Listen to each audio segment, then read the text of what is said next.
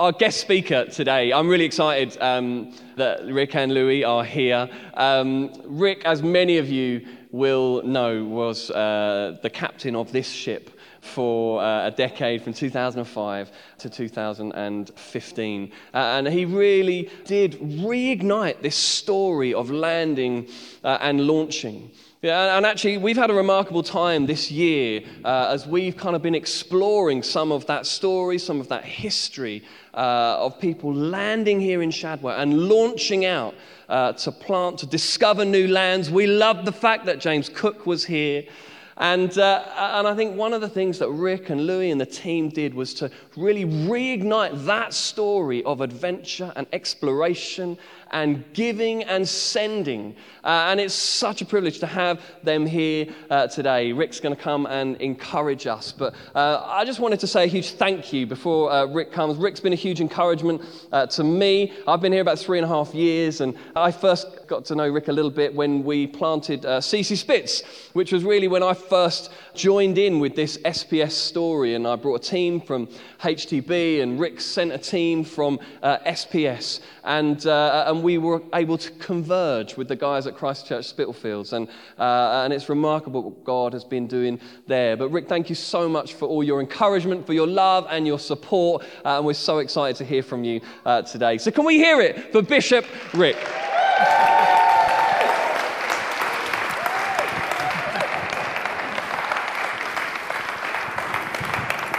Well, thank you very much, Phil, and it is such a privilege for Louis and I to be back, if we're allowed to say that. Just it feels like home from home in a very kind of weird way for us, and just seeing lots of familiar faces. But also, we're really excited to see lots of new faces because this is a place of of transition for many. Some are called to stay, but many are called to go. And that opportunity, not just to be in a place for a while and then move on, but to actually be in a place, absorb what's going on, play your part, and then rather than go, be sent. And it's just a completely different mindset to an experience of a church if you're just here for a while. And this is an extraordinary place. So thank you for that welcome. We would love to just look at the scriptures a little bit and to explore what this particular parable I want to speak on today has to say to us individually, but also us as a church. So would you like to, if you've got a Bible or access to a Bible, I'm going to be looking at Matthew chapter 13. And this is the parable of the sower. Matthew 13, and on the church Bibles it's page 925. And I'm just going to read verses 1 to 9 and then 18 to 23. So here we go. That same day, Jesus went out of the house and sat by the lake. Such large crowds gathered round him that he got into a boat and sat in it, while all the people stood on the shore. Then he told them many things in parables, saying, a farmer went out to sow his seed. As he was scattering the seed, some fell along the path, and the birds came and ate it up. Some fell on rocky places where it did not have much soil. It sprang up quickly because the soil was shallow. But when the sun came up, the plants were scorched, and they withered because they had no root. Other seed fell among thorns, which grew up and choked the plants. And still other seed fell on good soil, where it produced a crop, 100, 60, or 30 times what was sown. Whoever has ears, let them hear. Then verse 18. I'm glad this bit's in here as well. Listen then to what this parable of the sower means. When people hear the message about the kingdom and do not understand it, the evil one comes and snatches away what was sown in their hearts. This is the seed sown along the path. The seed falling on rocky ground refers to people who hear the word and at once receive it with joy. But since they have no root, they last only a short time. When trouble or persecution comes because of the word, they quickly fall away. The seed falling among the thorns refers to people who hear the word, but the worries of this life and the deceitfulness of wealth choke the word, making it unfruitful. But the seed falling on good soil refers to people who hear the word and understand it. They produce a crop yielding 160 or 30 times what was sown. Why don't we pray and ask God to speak into our hearts. Father, thank you for the scriptures. Thank you for the word of God. Thank you that you love to speak to us. And we thank you for these words, the parable of the sower. We pray, Lord, that today, this morning, you would speak into our very lives, Lord, into the circumstances and the experiences of our own lives. But also, would you speak into the life of this church? Thank you for this church. Thank you for the privilege of being a part of it. And indeed, your wider church. We pray, Lord, that you would do something new in us afresh today. In Jesus' name. Amen. Amen. So, first of all, I just want to say congratulations on today. It is wonderful. We feel we're a part of it, but you embody this celebration so much. And all these 5s and 10s and 50s and 100s. It is extraordinary how it's almost like God's kind of lined things up to notice them and to celebrate them. And, they're significant whether it's a building itself, which was built for the glory of God and for people to worship in here. People have been worshiping on this spot for over 350 years. The fact that it became a parish 350 years ago is almost like a maturing of the first group of people who were there to start with. And then it was acknowledged that actually, you should be a church in your own right, not just a chapel of ease for an extension of something else, but in your own right. And so people have been worshipping here on this ground for hundreds of years. You and we are joining in with something that God has been doing already. And that is so much part of something for ourselves where we recognize what God is doing in us, and that's exciting, but also we recognize that we are joining in with something that God has already been doing. There's something new for us, but there's also something new to discover that he's always been here doing it already. But the thing is that he wants you to grasp the now. He wants you to kind of get into the what is it for you that God has for you to do, for you to be right now in 2020. How are you going to grasp what God has for you and to make the most of that? That's what this parable is about. I was thinking as well, obviously you've had really good leaders in the past, but you've got even better ones now in Phil and Charlotte and the PCC and the leaders of this church. Honestly, you are. It is so exciting for us to watch from the sidelines now as we've moved elsewhere to see what God is doing with you. And honestly, it just warms our hearts every time we see on the Instagram feeds and the Facebook comments and so on what God is doing with you. So I just want to say, we want to say, well done. You're being faithful. You're going for it. And, with great kind of aplomb, you're just saying, let's go for it. Let's keep going for it. So today, what we want to do really is we are celebrating what's important. As we look back, we're celebrating. But the reason we celebrate is we celebrate the things that are important to us. And so what that does is it spurs us on towards what God has ahead of us. You celebrate what's important. And of course, this is important for you and indeed for the kingdom. So this parable, what impact are you going to have on the people around you? How are you going to see that good crop that is going to give a return of 100 times or 60 times or 30 times what was sown? I think it's really interesting that Matthew puts it that way around. 100, let's go for maximum fruitfulness. But even 30 times is the expectation when seeds are sown in good soil. So what impact does God want you to have? How can you make the most of that impact? But also as a church, how can you continue and increase your impact on others? I just want to draw out a few very simple things from this. The first thing is it's all about sowing into good soil. discovering the good soil, seeking out that good soil so that you can get that return that Jesus is after in you.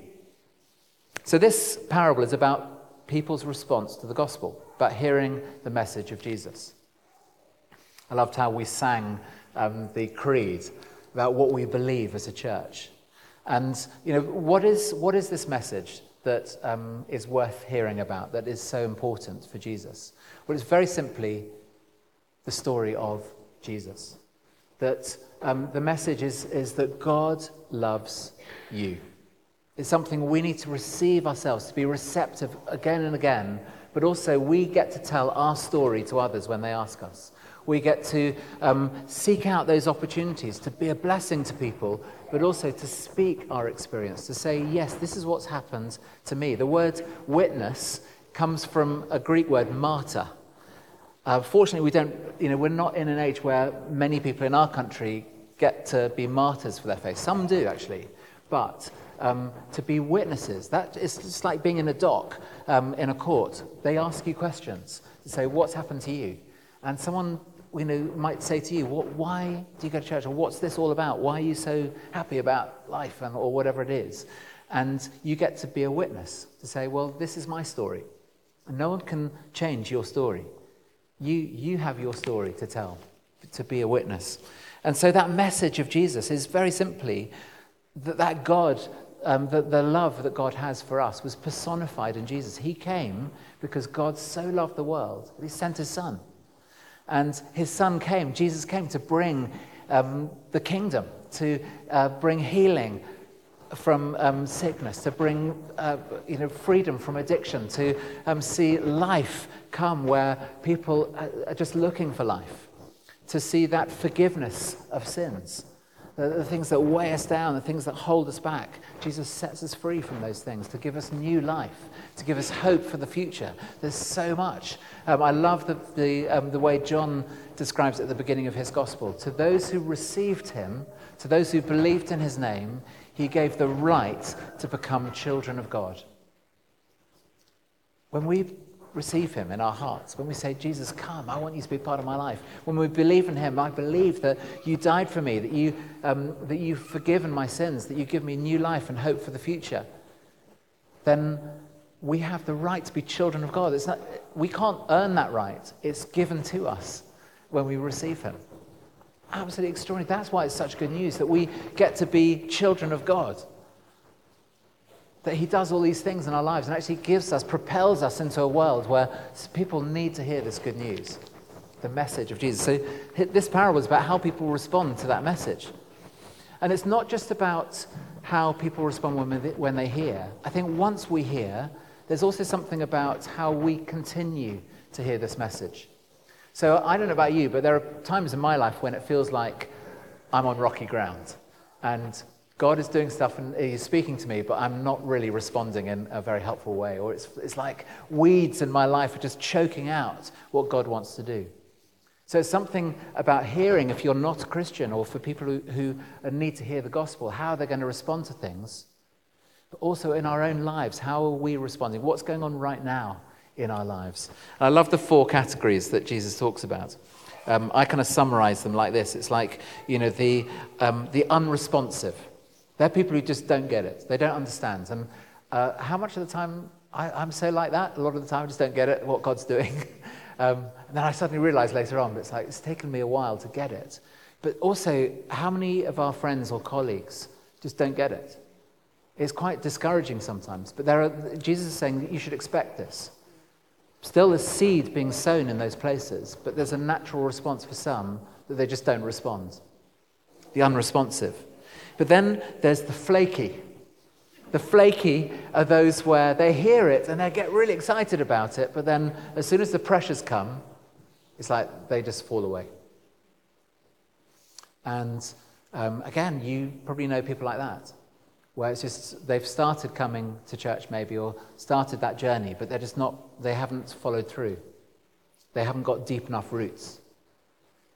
But again, in our own lives, there are things where Jesus has spoken things to us, and we've really responded and said, yeah, I'm going to do that, and then actually we don't follow it through.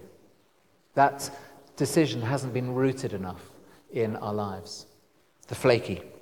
Then there's the distracted. People who are just, they're absorbed with the leisure, the pleasures, the treasures of life. And they just don't really see that the word that Jesus wants to speak is important. They're kind of trapped in the now and not able to see beyond their own present experience about what's something which is more important and deeper. And again, our own lives, we just get absorbed by stuff around us. What other people think, or what God is wanting to do, but actually it doesn't quite. There are other things that have a slightly more important place in our lives. But then there's the receptive, the people who hear it and understand it, and it yields a crop when that happens. That is 160, 30 times what was sown. And we know that in our own lives as well, don't we? There are parts of our lives where, oh my goodness, God has done so much in my life during those particular periods of time. Often when things are really, really hard, when we look back, we see extraordinary things that God has done. And Jesus is saying in this, go for the good soil, seek it out, get to the place where the roots can grow deep. Get to the place where you're saying, God, I really want you to do this. And actually, I don't think I can do it on my own. I need your help to do this, but I want to get that rootedness. Look for people who are responsive. Look for those signs where people are saying, can you tell me a bit more? All the data says that 1 in 5 people in this country want to have a conversation with a Christian about their faith. They want to. We think there's actually 1 in 5 who definitely do not want to have a conversation with you. So it's almost like, okay, how are we going to work out which is which? So we've got to kind of be careful about that. But if 1 in 5 want to, it's almost like, you go through your lists of friends and go, who can I speak to? How can I pray for? The praying, those knotted things, so important to pray. Lord, show me the responsive people, but also those people who might be, help me to just take the next step of having a conversation with them. So whether it's in your life or the people around you, seek out that good soil so you can see that crop that produces a return, which is extraordinary. And, for me in my own life, I've seen that again and again. In each of those categories, I've seen seeds sown by God in my life just frittered away by me. But when there's the good soil, when it hits, it's extraordinary when it's like you cannot control the good things that God is wanting to do in you. It's worth persevering and going for it. That's the first thing to draw out. But the second thing then is to celebrate the fruitfulness. This parable is about, it's all about focusing on that good soil. It's moving towards that because that's where things are landing, and that's where Jesus wants us to land ourselves. And the celebration of today is so important. I mean, the thing I often have to remind church planters about is our church history, because they're excited about looking forwards rather than back. But yesterday we celebrated St. Paul's life. It's the celebration of his conversion, the 25th of January. And I love the way this Sunday always lands around the conversion of St. Paul as we look back in history. So St. Paul's Shadwell is named after St. Paul, who was a church planter par excellence, but also, he got converted and his life got completely transformed. The good soil that seeds were sown in his life many, many times before that moment. There's a moment in his life where he came to faith, and boy, what happened in his life? Everything transformed. It wasn't just a 100-fold return, it was a 1,000,000-fold return. Millions and billions of what happened because he took the faith out to other people and planted churches so that other people could discover who Jesus is. And, this story is an extraordinary story. I thought, we were doing really well when we planted and when we started planting other churches. And then I met someone who said, we kept on walking around your church praying. There was a group of us praying in the 80s and the 90s for renewal and revival, for God to do something in this church. It's like, okay, people have been praying specifically for something that's actually got nothing to do with us.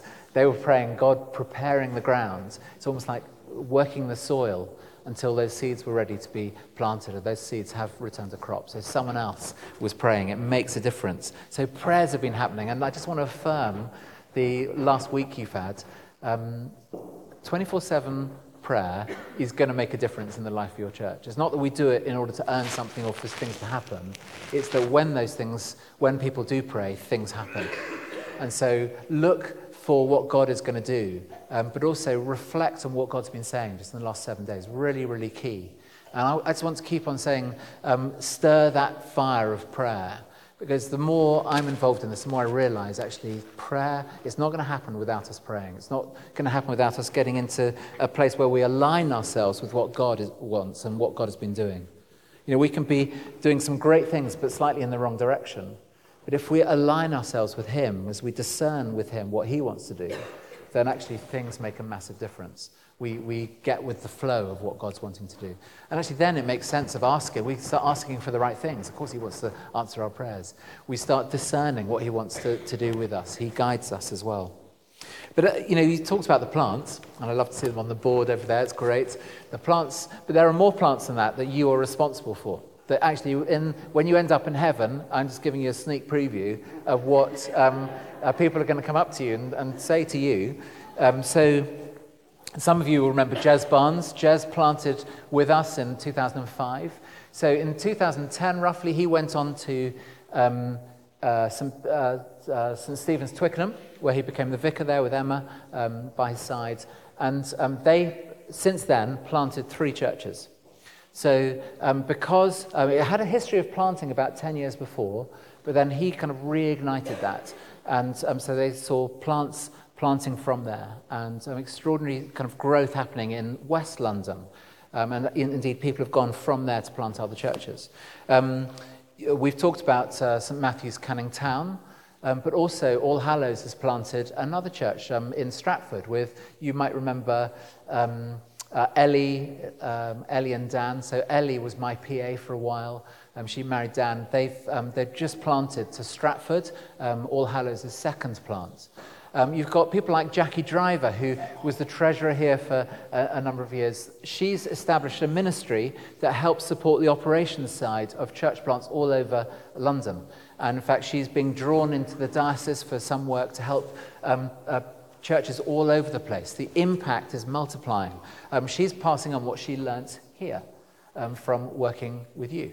So, this multiplication effect. I'm going to look at my notes. There's so many examples. Darren is not just, helped plant a church in CC Spitz, but he's also developing this thing called the Grow course, which is for 100 churches. Initially, it's going to be for a lot more now, but 100 churches to help them to grow all around London.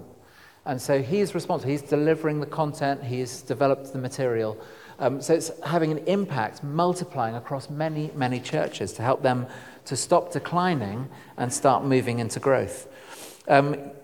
Just part of our work is we've been developing church plants in London since 2013, and 75 churches have been planted just in the Diocese of London alone since 2013, using experience that we learnt here.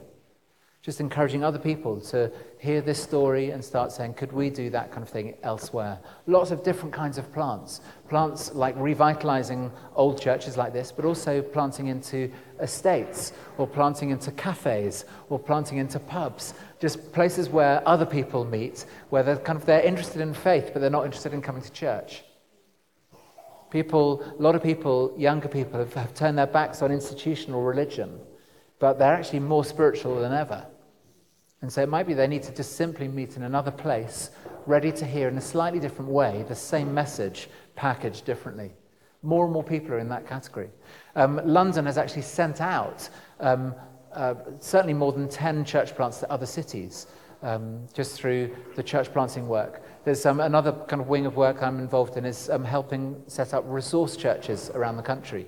Resource churches are churches a bit like this one, where they have a vision to plant churches that plant churches that plant churches. And they're not just starting a church and kind of getting on with ministry there. They're saying, let's do that, but also let's start doing this elsewhere as well. And so it's a slightly different mindset. You start the church, but you have apprentice leaders who come and learn how to plant, like Bernard, who come along and then they go and do it themselves and start new churches in new places.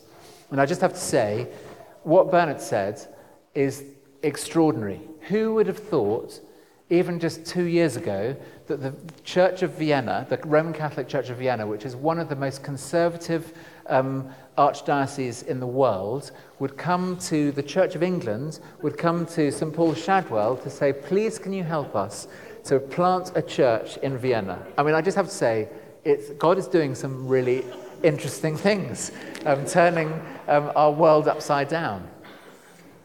This is because of the seeds that you are sowing.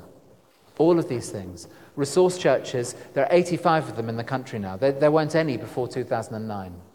So 85 of them with a vision by their diocese to plant churches that plant churches that plant churches. They're beginning, as a result of these being established, to start church planting strategies across their diocese, that's kind of regions in the country. And now, if you add up all the goals of individual dioceses, there are over 2,700 churches being planned to be planted in the next 5 to 10 years.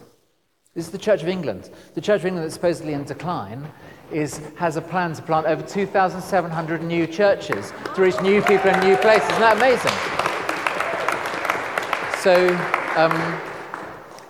God is doing stuff. Often, just like seeds planted in soil, and often underneath the surface, that will at some stage break out and break through, and we will see extraordinary things beginning to grow and multiply. So because of you lot, I get the privilege of kind of getting to do this all around the country in my new role. You might remember Rich and Louisa, who were here for a few years. They planted a church in Gateshead, one of the most challenging places in the country to plant a church. The church attendance is very, very low. It's one of the lowest in the country. And they've planted a church and done extraordinary things in that, using experience they learnt here. So they planted with the Durham diocese into that extraordinarily challenging place. And they're seeing people come to faith. They're seeing the poor reached and helped, the transforming communities. And they're already planning to plant other churches in Gateshead and beyond. So there is much to celebrate. Each of these new churches, the reason church planting is so important is if you grow the church, you can grow your church, but it'll grow a little bit. But if you plant new churches, you grow the church, capital C, much, much faster. And actually we need, it's not that we're trying to expand the church. What we're trying to do is to take this message of Jesus, to give that message to people who haven't heard it before. And as they respond, the church will grow. It's that way round. So these seeds that are being sown, it's about people hearing the message and responding to the message of Jesus. So for us, even as we think about that, how can we invest in the life of this church? How can we encourage leaders and say to Phil and the PCC, who's coming next to be trained to plant? How is the budget working so that we're putting enough money aside to be able to pay for people like that, to learn how to do this, to be sent elsewhere? How are we investing in the life here? So it's not just in far places like Vienna, but actually places like the estates around this church. How can we reach new people in new places, in new ways? These are things that to ask of yourselves. Where's the good soil? But also, what about you? What can you celebrate in what God has been doing in you that you just go, I wonder if that's the good soil that I need to keep on sowing into? What are the things that God wants to do and has done in you that needs to keep on happening in your life? Where's the good soil in you that you can celebrate and you can keep on investing in? Keep going with that. The final thing I want to say is to keep sowing. Keep going, keep sowing. That legacy that we're celebrating today continues. So, Phil and Charlotte and the PCC and the Connect Group leaders and the staff, the leaders of this church in various ways. The new things that are going on. I love the way that you prayed for more. And actually God will keep on giving to you if you're seeking him for those things. And so, sow generously. Sow those seeds generously. Church planting is very, very costly. It costs of ourselves. It is exhausting work. It's tiring work. And actually, we do need to please keep on looking after your leaders. Keep on checking in with them, saying, are you getting enough rest? Are you getting holiday? Are you, do you have enough for what you need? Keep on honouring and looking after them. And indeed, the Connect group leaders, any leaders, keep on honouring and looking after those leaders. Be generous towards them so that they can be generous as they lead. But also, financially, it's costly financially. But oh my goodness, it's worth it. I remember in 2010, we had our biggest gift day because we were not giving for us to help ministry continue here. We were giving towards the work of St. Peter's, Bethnal Green and All Hallows Bow. And, All Hallows, that church was enabled to get onto its feet because of the generosity of this congregation, this church. You paid full costs in year one. £75,000, the next year £50,000, the next year £35,000, the next year £15,000, until they were able to be self-sustaining. That was because that's extraordinary giving, in addition to the giving that was already going on here. So it does cost, but because of that, you've got a church that's not just thriving, it's the biggest it's ever been in that community. They just launched the cafe there, by the way. If you want to go up there, go and have a look. It looks amazing. So I think there's quite good coffee as well. So, but it's not just that community. They've started new churches in new places. So this investment is one that keeps on multiplying. If you're like an investor, you want something which is going to give a return. If you get 8% return, you're thinking, wow, that's a good investment. You're talking 100% return, 100 times return. That's more than 100%, isn't it? 100 times return is, the mathematicians will work that out. Philip, where's Philip? You can ask Philip Rice afterwards what the return is on 100 times.